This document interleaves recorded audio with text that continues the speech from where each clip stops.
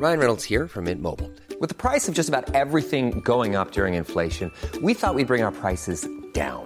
So to help us, we brought in a reverse auctioneer, which is apparently a thing. Mint Mobile Unlimited Premium Wireless. How to get 30, 30, bit to get 30, bit to get 20, 20, 20, bit to get 20, 20, bit to get 15, 15, 15, 15, just $15 a month? Sold! Give it a try at mintmobile.com/switch.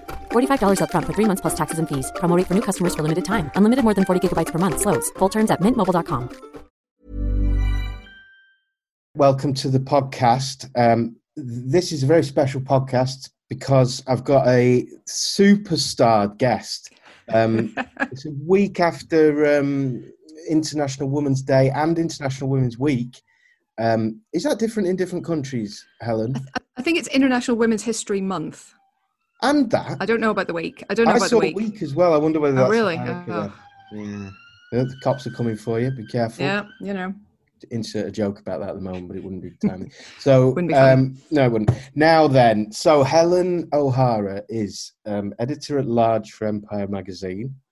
She is a best-selling author of a book that just came out how many weeks ago?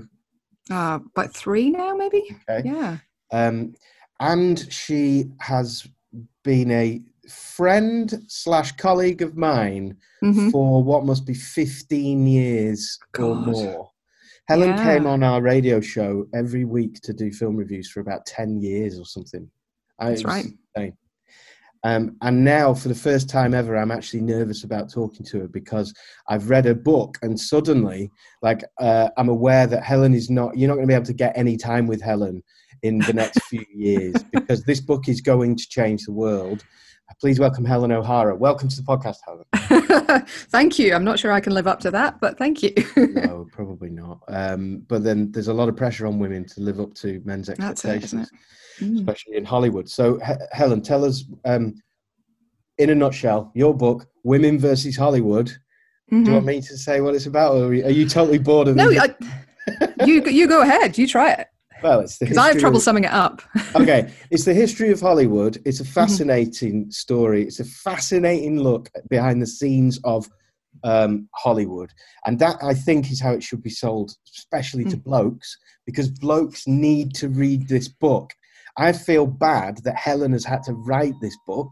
I feel bad that it might be women that read the book. I feel naturally apologetic because what I want to say is I am so sorry that my sex has caused so much trouble for you. I just feel really sorry that you have had to become a kind of barrister, which you actually trained as. You've had to become a barrister and make this unbelievably long and well-made case against the imbalance in Hollywood.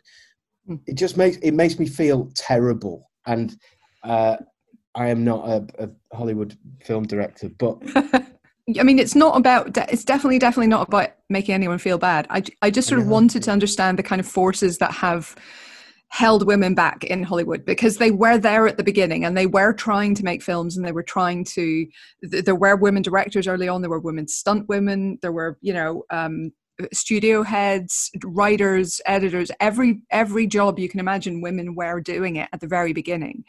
And then many of those jobs they were essentially shut out of for 60 or 70 years and are still trying to fight their way back in.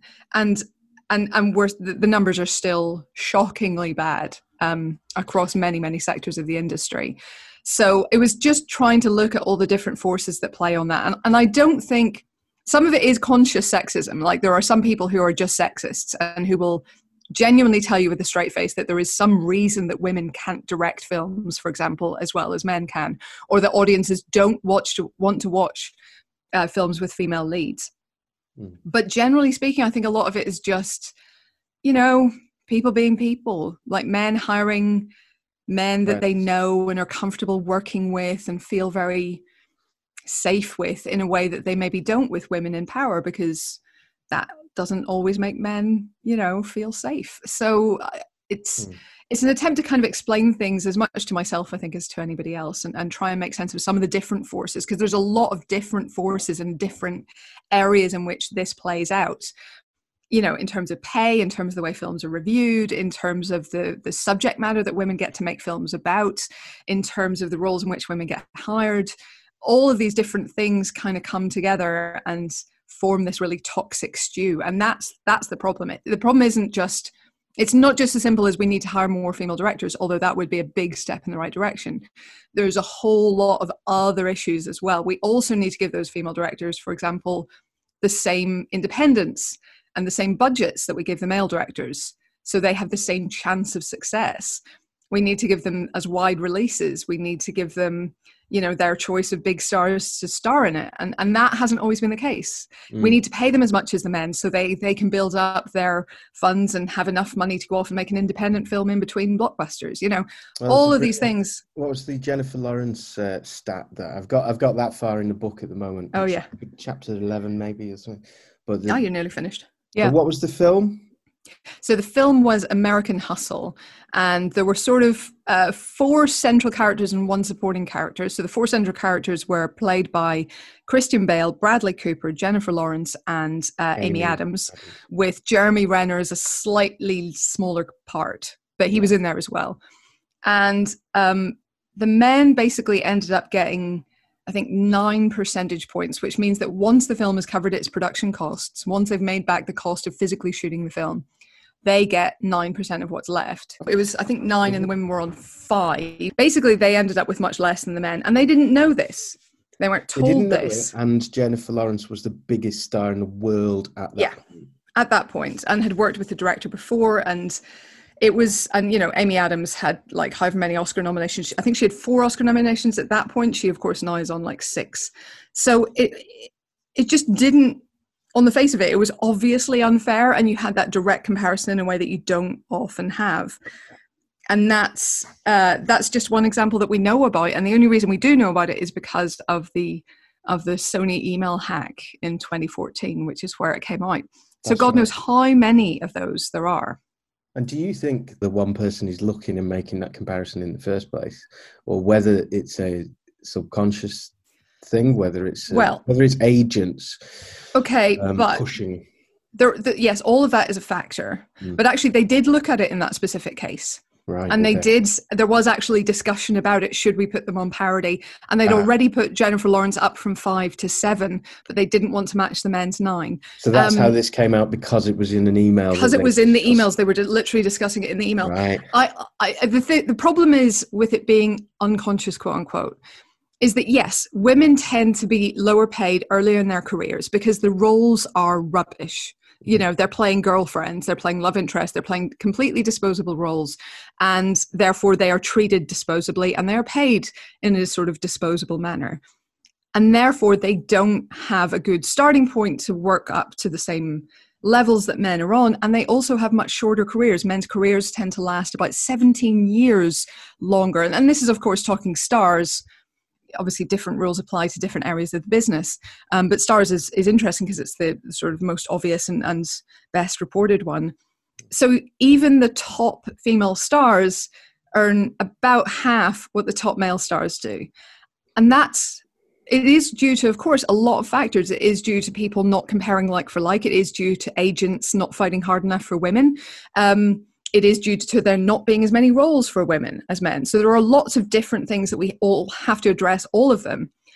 But it's also about straight up sexism and people not seeing a problem when they do have both sets of figures in front of them. But transparency always helps, like to instantly become a better organization, I think. My bullet point telling of this book so far is this. In the sort of Chaplin era, which I've always been fascinated by, Chaplin was given his first job by a woman. There was loads of women in charge. There was loads of women stars in the silent era.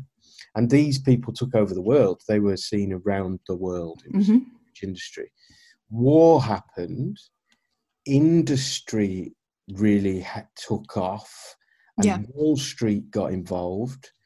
And as soon as Wall Street get involved in something, what you get is fine capitalism, which is what show business is always going to be. You're going to get bums on seats, probably. Yeah. But unfortunately, what comes with capitalism tends to be a blindness, because most of the capitalists are still white men who then will take confidence in and fund things that they recognize themselves or that they want to see. You did have men who recognized the value of women as an audience. So David O. Selznick, for example, very famously, the producer of Gone with the Wind, recognized that women are a huge part of the audience and made a lot of what were called women's pictures. George Cukor was a great women's director. Up in the modern era, Gary Marshall made films for women, not men, in the same way that Catherine Bigelow makes films about men, not women. So it's not always like, all men are, leaving women out of the picture or out of the story. It's more about exactly what you say. Men are, as a general rule, mostly tend to kind of chime to stories about them or for them. And therefore you get this preponderance of male heroes, male focuses, male storytelling generally, male filmmakers being trusted to tell these stories, even if they are female-led stories. They're the ones who are seen as naturally authoritarian, naturally able to control budgets, to control stars, to control schedules. And that's where women get shoved out. And I don't even entirely blame the Wall Street men of this era, because it must have seemed weird to them, because women barely had the vote, if they even had the vote at that point, because it was, through that whole period where women were just getting the vote in the US. It must have seemed weird that these people who couldn't even get a bank loan without a husband signing for it were suddenly expecting to do these huge jobs and be trusted with millions of dollars. So that's why they went for men. It is weird because actually, in radio, there's probably 3 radio stations that aim themselves at a target audience of men. The commercial radio in Britain was built on the back of this idea, which is incorrect, I think, but is this idea of the Procter & Gamble stay-at-home mum, and the advertisers want women. So something Jamie and I were constantly told in radio is like, you should be talking about hair straighteners because that's what the 35-year-old woman wants to talk about. But you've always struck me as a massive expert on hair straighteners. I mean, why not? I know. But just remarkable, men telling other men how to talk to women. But the point is that, fumbling or not, commerce traditionally has had this big kind of goal of getting female bums on seats. Yet in cinema, they managed to completely get that backwards. Is that because it's an ego? Is it because there are investors with a massive amount of personal money? And if you and me were going to make a film now about Ireland, we might go to Graham Norton and pitch him. And we know that it needs to be Irish and funny, right? Because that'll play to Graham's... I'll play to Graham, yeah, absolutely. Yeah. Look, there's an element of that. I think actually in the early days, they did recognize the value of the female audience. I think for a long time, they really recognized the value of that. And that's why people like Selznick were so successful. It's why, even somebody like Alfred Hitchcock, who treated his leading ladies abominably, but he made films about women consistently. Most of his films have a female heroine, often a female point of view character, and they are interesting, complicated characters in a way that many of his contemporaries, didn't do. So, there were people who made their careers and made very successful careers on catering to a female audience. I think that began to change quite late. I think that really began to change in the 70s, where you got this new wave of great filmmakers, very daring filmmakers coming through, and they were influenced not just by old Hollywood, but also by these kind of French New Wave and Italian neorealists and all these kind of cool, hip movements coming from Europe. And they wanted to move away from this kind of what they call, saw as this kind of schmaltzy, safe cinema. And so you got stuff like, The Godfather and Mean Streets and Taxi Driver and all this kind of stuff that is very, very, very macho, very macho. And then on the back of that, you got the kind of movie brats coming through, and they find a new way of basically appealing to everybody with these huge blockbuster films. So the Jawses, the Close Encounters, the Star Wars. And those are films about men that appeal to everybody because they're just like super good films. And it seems, honestly, from that point on, Hollywood decided that those films where the audience was not just, but led by young men were the ones to go for, that the young men were the ones who were reliably, consistently turning up in huge numbers and often repeatedly to see these movies. they decided to focus their efforts on those. And if you look at the cinema of the 80s and the 90s, that's what we've kind of been focusing the big bucks, at least, on ever since. And you got a parallel cinema of like rom-coms, you know, to send your mum and your granny to, or go on, you know, go with a date to see. But generally speaking, Hollywood invested in the blockbuster, and it invested in blockbusters it thought would appeal to teenage boys. And that worked up until the sort of this century, when video games really began to overtake cinema as something that teenage boys wanted to do for the most part. And they suddenly realized that that wasn't enough anymore. And that lots of these films aiming at teenage boys were just boring everybody else. And the boys weren't even turning up. So that's when they start looking to kind of diversify again. And that's the sort of the era that we're still in. They're still trying to figure out how they can appeal to really everyone. And they're thinking globally now, because it used to be Hollywood made 2/3 of its box office in the US and 1/3 around the world. That's flipped. That's completely flipped. So they now need to be thinking about, what will people want to watch in China? What will people want to watch in Brazil? How will this travel around the world?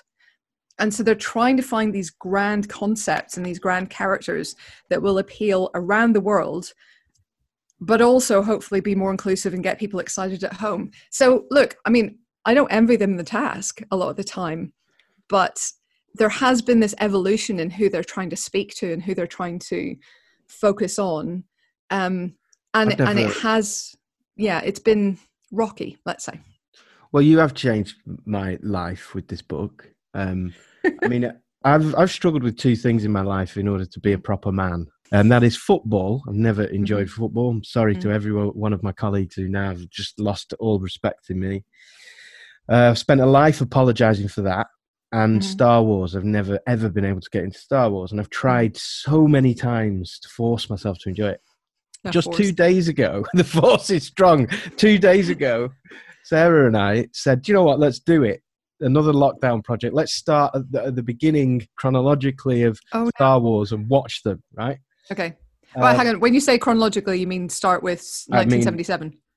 I mean episode Oh, 1. No.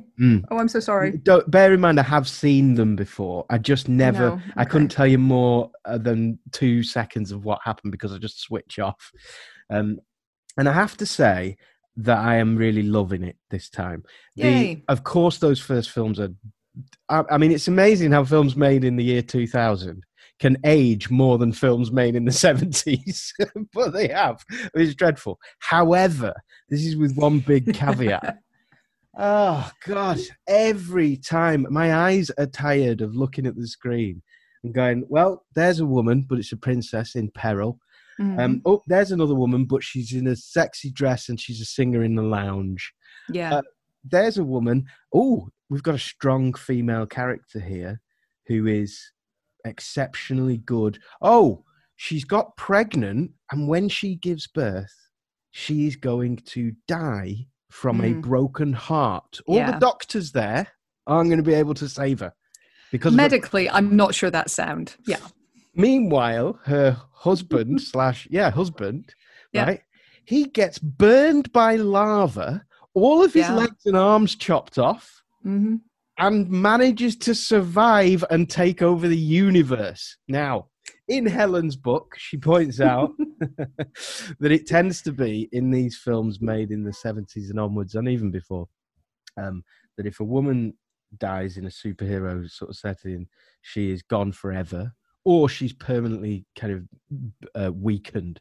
If a man dies, he will come back, and not just come back, he will come back stronger. Yeah, it's the difference between, you know, Gwen Stacy in Spider-Man and Bucky Barnes in Captain America, who comes back with a super duper cool arm, you know. So the two things that I'm basically saying is the representation, like literally the Smurfette rule, which you can explain.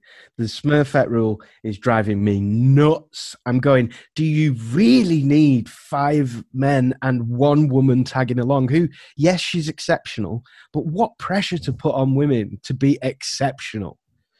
Yeah. And this is the thing, isn't it, that many women in power will recognize as well, that if you're going to rise to the top, you better be exceptionally either gifted, talented, exceptionally lucky, or exceptionally brutal compared to your male counterparts. Ideally, all of those, really. I think so. The Smurfette rule is basically the one girl in the team alongside all the men, and this has been just a classic feature of cinema storytelling. It's true of the Avengers, it's true of the Justice League, it's true of Star Wars, pretty much. It's true of a lot of like kids' cartoons. It's true of freaking Paw Patrol. We're starting kids on this at a really young age, and that's beginning to change. So the Gina Davis Institute, for example, has made this a huge focus, especially in kids cartooning, and is just trying to make kids programming more equal. And that is beginning to change, and that's great. But the Smurfette thing, this ratio of one woman to about 5 men is kind of insane. And you're right. Yes, they're all like, oh, but it's cool because she's kick ass. And it's like, but should she have to be in every case, and shouldn't there be other women there to kind of work with her? But it does kind of reflect some kind of reality, because in these male-dominated professions for a long time, there was only room for one woman in the room. There was that sort of classic kind of, company board. Why would we want her? We've already got a woman. And they, not just a woman, other minority groups, it's the same sort of thing. Well, we have a Black person, so that's us covered. We've got representation nailed. And it's like, that's not how representation works, actually, guys. We're not tokens. But there was this perception for a long time. So Dawn Steele, who was one of the first senior female executives in Hollywood, early in her career, she says, if there was only room for one woman in the room, I wanted to be that woman. And she was pretty cutthroat about it, she says herself. But what changed, I think, is that women began to see that it isn't a zero-sum game. And I think that's been particularly true since the Me Too movement, because women got together after Me Too started coming out, and they started talking not just about sexual harassment and sexual assault, but also about just their general lives. And they started to realize that it isn't, the problem was there genuinely was probably 3 great female roles in Hollywood every year, and every A-list actress would go for all of them. Yeah. And so there was, bad feeling, and there was a sense of missing out, and there was a sense of it being, if she gets ahead, then I lose out, because there wasn't enough to go around. Which is true, yeah. Which is true, yeah. And what's changed, I think, in recent years is they're starting to work together to develop their own projects. And by the way, this is not to say that the previous generations didn't want to do that or didn't try to do that. The difference is now they're succeeding. Now they're able to make the case that the studios are cutting off their own nose to spite their face by not investing in female-led projects. Now, efforts to actually quantify women's involvement in Hollywood are beginning to pay off. People have been doing research. People have shown that audiences want to see female-led projects. Something like Captain Marvel showed that you can pass $1 billion with a female lead. And that is really important. So this kind of stuff is beginning to change, but it is this huge mental shift that's needed, and it's taking a while, Take a drink. You must be exhausted. Are you exhausted talking about the book? I mean, I don't like talking about myself so much, so that's kind of weird, but talking about the subjects is kind of what I've been doing for years, to be honest. It is what you've been doing for years, but kind of a bit more concentrated. Yeah, but I suppose what I'm aware of is that it's so concentrated, it looks exhausting to be in this mode, right? Where you are, if you're promoting a book like this, you presumably for weeks and possibly months ahead, you're going to be in this state of the closing arguments in the court, right? That's exhausting, and I get it. I feel it when I'm reading the book. And the thing is, we're only just reading it now. How long have you worked on this? I started in 2019, so it would have been about. I first conversation about it was in about February, but obviously then I kind of, it's the usual thing. You start doing some research, but it's kind of half-hearted when you have a minute because you've got other more urgent stuff on. So I probably didn't start really writing until September 2019, and I had to turn it in by about May of last year, I think. Helen. So it was fairly concentrated, actually. It was pretty concentrated. You've been in closing arguments for like a year and a half, 2 years, basically. Yeah, I mean, yeah. But I mean, the thing is, like, I always liked arguing as a barrister. That wasn't the problem. The problem was all the kind of procedure and paperwork that I wouldn't have here you just get to do the arguing. Yeah, exactly. It's great. Sex scenes. Sorry, Me Too. So I just read the Me Too chapter, or you read it to me on the audiobook. It's a heavy chapter, and it's brilliant. It's just brilliantly written, focused a lot on Harvey Weinstein. Obviously, when I was a student of theatre, and there's a question at the end of this. When I was a student at about the age of 20, I was taken under the wing of a big female theatre director who knew lots of the most famous people, and I was very, very impressed. And I found out that she knew a very famous man who's a Hollywood star, and whose name I'm still not going to mention because I'm wary of his trial not having happened. And I said, "Oh, what's he like?" And she said, "He likes young boys." And I asked, "You mean he's gay?" And she said, "No, he likes young boys." And it was 20 years later before the stories came out about that person being potentially a paedophile and accusations of abuse. And I want to know, firstly, you've worked in the realms of Hollywood and the press and media. And someone said to me last week about Savile, it was like, how come the media takes so long? How come things take so long? Yeah. And I said, well, I remember when we were in radio, back when we first started together, I think Jimmy Savile was still alive. And I'm pretty sure that it's true. Most people knew rumours about Jimmy Savile. But you just can't go on the radio and make an accusation about somebody without any evidence. Like, you can't go anywhere near, because you would be absolutely crucified. Like, not only would your career be over locally because you've put the station in jeopardy, but he would probably sue you as well. Your legal training is massively. Whereas the free press, the newspapers can say what they want, which is why they can be so appalling to someone like Meghan Markle.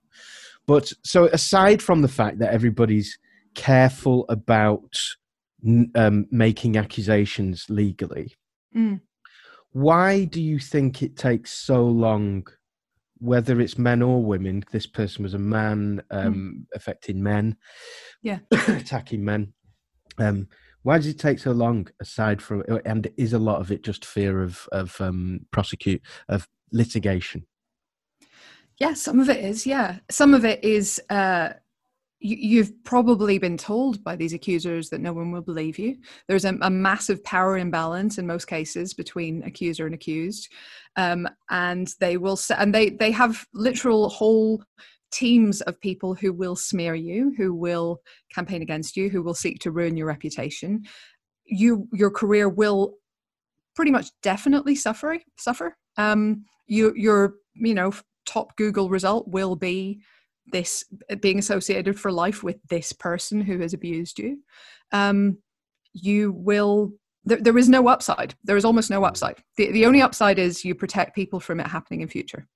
Right. That's the best you can hope for, and that's one of the things I wanted. Why, if you went through something horrendous like rape, and then you and the only upside of talking about that would be to potentially save somebody else. Hopefully. But possibly. And possibly. Yet, this is it, because really, the only difference is going to be that everyone's now going to know that is going to define you by that. That's horrendous. Exactly. And this is why, women did come out before against Harvey Weinstein. Women did speak out before, and they saw charges dropped, and they saw nothing happen, and they had lawyers tell them that they should settle because that was the best they could hope for. And that's something I talk a little bit about in the book, because it genuinely is the best they could hope for most of the time. Yeah. That is not bad legal advice. That is good legal advice. It is grotesque. It leaves them free to continue their predations, but that is the best possible outcome for the individual woman most of the time. And the best possible outcome for her career, which she got into most of the time because she loved it.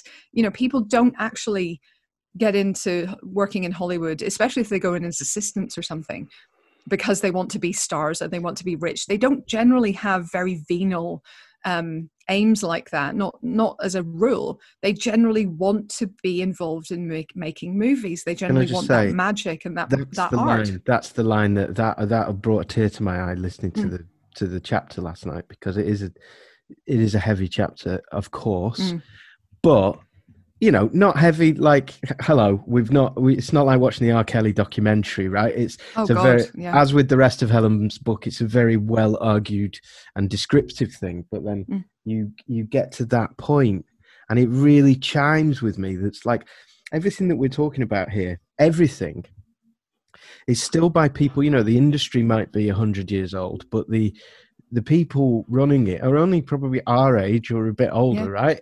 Or some of them twice as old. They're all humans. Like, we are talking about humans. So when you say Harvey Weinstein had people who would rubbish your reputation, this is someone, I think of anyone you work with, a human being is actually out there now, and their job is to write stories that will rubbish the person who's accused your boss, right? Yeah. They exist and they're just there. And the people making the decisions about pay and the people who are deciding what things get commissioned and what films get backed, they're all flawed, normal human beings who are making their best guess. And their best guesses are full of prejudice. They might be completely wrong. They're missing a great story that's told by a woman, that's starring a woman or a transgender person or an LGBTQ plus or a disabled person. There's so many stories there's so many gaps in the market. As capitalism, there are so many gaps in the market, they're not telling it. But what's at the bottom of all of this is a bunch of kids like all of us who wanted to get into something and tell stories and play parts and have magic. And that kid who worked so hard and went to drama school or didn't, or went and did something else, they then went for a meeting with somebody who took his dressing gown off. They then went, I've got a choice now. I either... carry on working in the thing that I've wished since I was 4, and I have £1 million payout to help me survive doing that, or I accuse somebody who will ruin me. Yeah, and he will, and he did. That's the key. And far better than me, a lot of the victims have written about this really eloquently. Lupita Nyong'o's piece on this was really, really moving, because she was literally saying, this is one of the first people I met in the industry was Harvey Weinstein when she was still a student at Yale Drama, and he acted this way. He was asking for a massage and everything and offering to give her one, and she was like, and I just thought, is this the way things are? Is this what I have to get used to? And it really gave her a crisis of confidence. And I think there was a moment there where she considered, do I want to be a part of this business? And she did soldier on. And in her case, she managed to basically get out of the room and away from him and sort of moved on with her life. But, it was a close run thing. And it is really frustrating how many women's failed careers are directly attributable to that one guy. One guy. And you can't tell me he was alone. He's not the only person in Hollywood who ever did this. He's not the only person in Hollywood who was part of this. So that's just one guy is responsible for a trail of ruined careers. One of the issues is the separation between sexually liberal culture and abuse, right? And there is a line, and this is what I'm saying about, these are people who exist. I know, even before you get into the industry, at drama school, there are a bunch of incredibly good-looking, confident people running around and having to do things like scenes where you bend yourself backwards, pretend to be a penguin, any number of crazy things. And the confidence that takes, let me tell you, is quite a sexually confident environment. Let's put it that way. I was quite intimidated, but certainly lots of, when it's in touring theatre and stuff, lots of inter-company relationships happen because it's a small bunch of people work very closely together. Yeah. Blah, blah, blah. It's very intense. Very intense. Young, beautiful people, of course. Yeah. Yeah. And mixed together with that California, the sunshine, LA, that is completely different from a point that you make in the book, which is any conversation about a job that happens whilst also discussing sex in any way is inappropriate. Now, whether or not the person in the room who's asking for a job feels comfortable with it or not. It's inappropriate.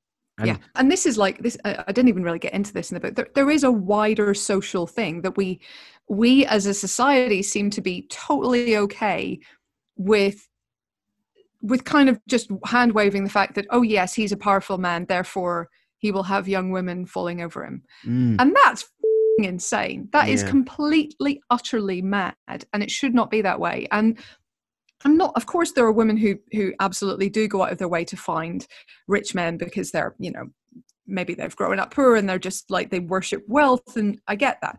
But at the same time, that is not a healthy thing for society to condone. Actually, encourage, actively encourage. And I think if you had a more equal balance of people in power, if you had more powerful women alongside the powerful men, I think there might be a little shift in that attitude. I'm not saying it would suddenly fix everything, but I think you might get to the point where powerful men get to be embarrassed about hanging out with 20-year-olds, maybe. And I think that's one of the reasons that they don't want powerful women around them in Hollywood, because I think it is embarrassing. You should be embarrassed if you're a successful, intelligent 40-something and you genuinely date 20-somethings who are nowhere near your own intellectual capacity a lot of the time, because you're not asking about their intellectual capacity. That is a problem, and you should be a little bit embarrassed by that, I think, personally. Let's make people embarrassed. I think we should make people, I think we genuinely should make people embarrassed by that. And see, this is where you and I differ. And they don't want to be, and that's why they keep me out of those rooms. Yeah, maybe. I think you're right that is embarrassing. Where you and I disagree is the motivating power of guilt. I think guilt works in a PR sense. If you're going to be publicly shamed, then these organisations will change it. But as an individual driver, I don't think guilt works for him. I think it buries. I think I don't think it's. I think it's more a wider question of long-term changing society. So we stop valuing. I think we have a fundamental power imbalance between men and women in personal relationships, because women are primarily still judged on looks and youth, both of which are kind of finite resources, and men are still judged in terms of accomplishment, ability, which are not finite and which can keep growing through your life. I think it's important that men admit when they realize that they've been wrong as well. Like that all of us take responsibility for blind spots that we had. And I wrote down, I was listening to your book the other day, and I wrote down, if I get to talk to Helen, I have to admit to having had the awful opinion or fear that you voice in the film, that I expect women to be less interested in selling out, in making commercial hits. Right? Yeah. The point in the book is that maybe studios would give big blockbusters to blokes more than they would to women, because they feel like the blokes will be more swashbuckling with the budget, or just they see that as a male purview. They see that as a male subject, and they give the men those opportunities, and the female directors historically, and this is beginning to change literally in the last 4 years. They historically don't give those opportunities to women. So I mean, the first woman to direct a film with a budget over $100 million was, I think, Catherine Bigelow with K-19. That flopped, or at least underperformed. And so there wasn't another one for over a decade, Not a single other woman with $100 million. Yeah, we've done that. Been there, done that. All women have now proved that they can't make a hit on a big budget film. Well, I started really examining my own brain as to why I would have thought that. And I think, so when I studied directing, there was 7 or 8 of us on the course. See, it was a majority women anyway. There was 3 blokes, I think. The women, and to think about that age, so 19, going backwards from 19 even, if you think about our education, the one thing that we know is that girls are more academically robust than boys generally. They get better results. They're told from an early age, probably, that they've got to work very hard and they've got to prove themselves. There's this white boy expectation that, well, I know that I'm going to have a job. I know that I'm going to basically be able to do anything that I want. And maybe that's part of the swagger that goes, right, to an early age. Maybe, and also or maybe this, boys. and also there's this decoupling, I think, at school age between, again, being masculine and being educated almost. You know, there's this, you don't want to look too geeky, then you're less male somehow, which is nonsensical. But I think there can be in a lot of schools, there is that little sort of thing going around of, Maybe, you know, yeah. It's almost either football or books and not both. That's obviously an oversimplification, but you know what I mean. Yeah, I went for drama instead, but I think that was because I realised I could chat to girls if I did drama. Boys. This is what I know, exactly. There's anyway, no girls on the football pitch. Anyway. Yeah, no Star Wars or football for me. Academically, I was quite good, but yeah, generally boys are all over the place kicking things. And girls have got their heads in books. My sister versus me and my brother. My sister's revision wall was like full for months. You know, if you then take that to university age, a lot of the girls were international students as well, but they were incredibly studious compared to the three boys that were on the course. Right. And when it came to being given a brief to direct something, so the projects might go, everyone's given one brief, you've all got to take a classic text and you've got to put on a play. I would be, and the boys generally would probably be more cavalier with that brief. They'd interpret it somewhat and they'd go and get it done and be a bit more blah, blah, blah, blah, and get really good marks. The girls got good marks as well, but they would be very, very, very studious and very careful about it. And what all of this does to me, the way that I interpreted that, I consider them better than me. I consider them more thorough. I consider that if we were really given a test about who knew the Elephant Man script best, they've definitely read it beginning to end and I haven't. Right. And so there's this idea that if I give this job to Helen to direct, she is not going to be able to disrespect the subject enough that when the budget's running out at the end of the day and we just have to get something done because otherwise we're going to be 12 million behind, she's not going to be able to do that because she's going to want to get it absolutely artistically right. She's going to be too good for this. Isn't that interesting? Because Hollywood has also argued the absolute opposite, which is that men are the true artists, and they've kind of withheld auteur status from women, and they've sort of treated them as the auteur thing. Don't even. Yeah. I mean I hate that word anyway. I think I know it's the anyway the whole. I don't want to get into the whole definition of it, but yeah, I sort of did in the book. But there has been this tendency to lionize the male creative, and kind of, again, I think you're right. I think see the women as more journeymen, as certainly reliable and good at holding hands with nervous cast members, and very obviously sort of maternal and nurturing are kind of words that you're allowed to be as a female director. But that sort of bing, let's do this and get it done, and that's the end of the day, boom. Women haven't been credited with that. And also, though, the catch-22 is when women try to do that, they get people arguing with them. So it's not that women aren't decisive, it's that women face more consequences for being decisive and are more likely to have people argue back and more likely to have their decisions questioned and more likely to just face opposition on whatever it is they've just said. Taught me is that I might actually be right that generally women are better prepared because in education they thought that they should be well prepared for stuff. That might be true, but also the perception of that might have something to do with the fact that the consequences are higher for getting it wrong. Yeah, so they've got to show up on day one. In your book, you know, the female director might feel that she has to show up 100% with her plan sorted because she's going to get shot at by so many people who just go, "Are you sure you want to do that, love?" Indecisive, aren't you? Trying out 3 different camera angles. Yeah, I mean, also creative though, and that I have had, because I've quoted it in the book. But female directors have told me they didn't feel able to change their mind on the day and try something different just to see if it worked because they knew their camera crews might lose respect for their decisiveness. And of course, this is only talking about one aspect of discrimination about sort of gender, but you had both Maya Angelou, and this really struck me, Maya Angelou and Gina Prince-Bythewood, both female Black directors, both said independently, 30 years apart or more, 40 years, I think nearly, both said, I have to be 10 times as prepared as a white man 10 times. Both of them said exactly the same thing. I don't know if Gina was quoting Maya, or if she'd read that interview, or if she was just quoting the same feeling. But that is 40 years later saying exactly the same thing. I've got to be 10 times as prepared as a white man. That's incredible. What I like is that sort of at the end of each chapter, it seems that you have a couple of like top tips. You haven't quite listed it like that, but you quite often go, if we just do this, things will change. It'll help. Yeah. And there should be no advice for women there. The last thing there's no advice for women going, why don't you prepare a little bit less and be a bit more cavalier?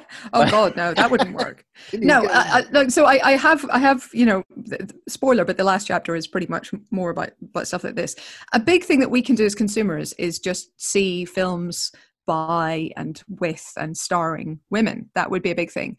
And part of the problem, I think, has the different ways, and this is really nerdy, but the different ways that men and women tend to see films. So if you're a teenage boy and the new Batman film is out, you're probably going to try and go opening weekend, right? That's probably what you're thinking of. You're kind of hooked up, it's coming, you're going to go opening weekend.